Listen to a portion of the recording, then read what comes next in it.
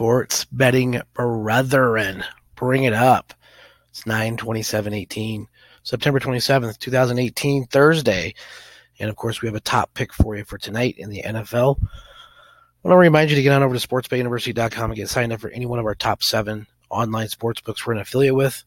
If you're not with one of them, you're in the wrong spot, and we highly encourage you to do that. We highly encourage you to take one or more of our online courses. That's what we're here for. We're here to get you educated, get you elevated.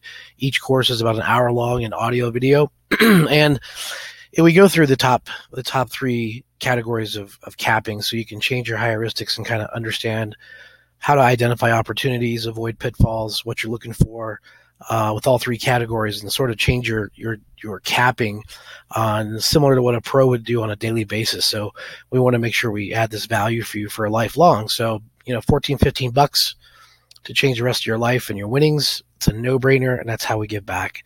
As you can tell, most of our picks that we give out here for free or complimentary and hit 60% or more.